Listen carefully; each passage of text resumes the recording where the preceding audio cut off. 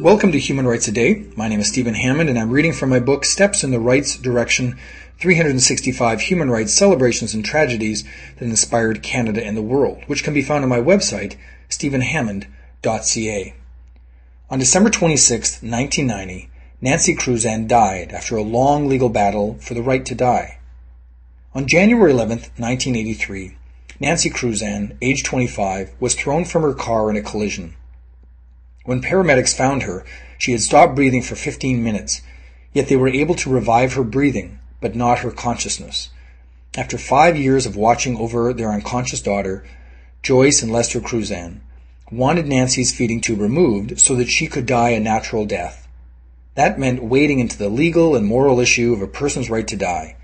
The family's long legal battle was with the state of Missouri, which argued that its interest in preserving life was worth more than the family's desire to remove treatment.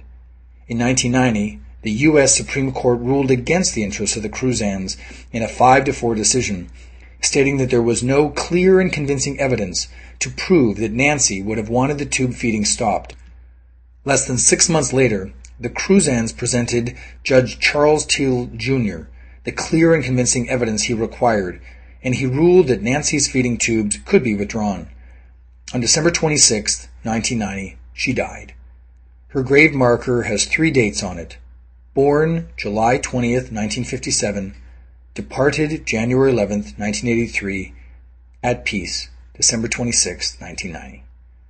That was December 26, 1990. If you'd like to hear a human rights story each day, be sure to click on the subscribe button. I'll tell you another story tomorrow. For more information on human rights, go to my website, stephenhammond.ca.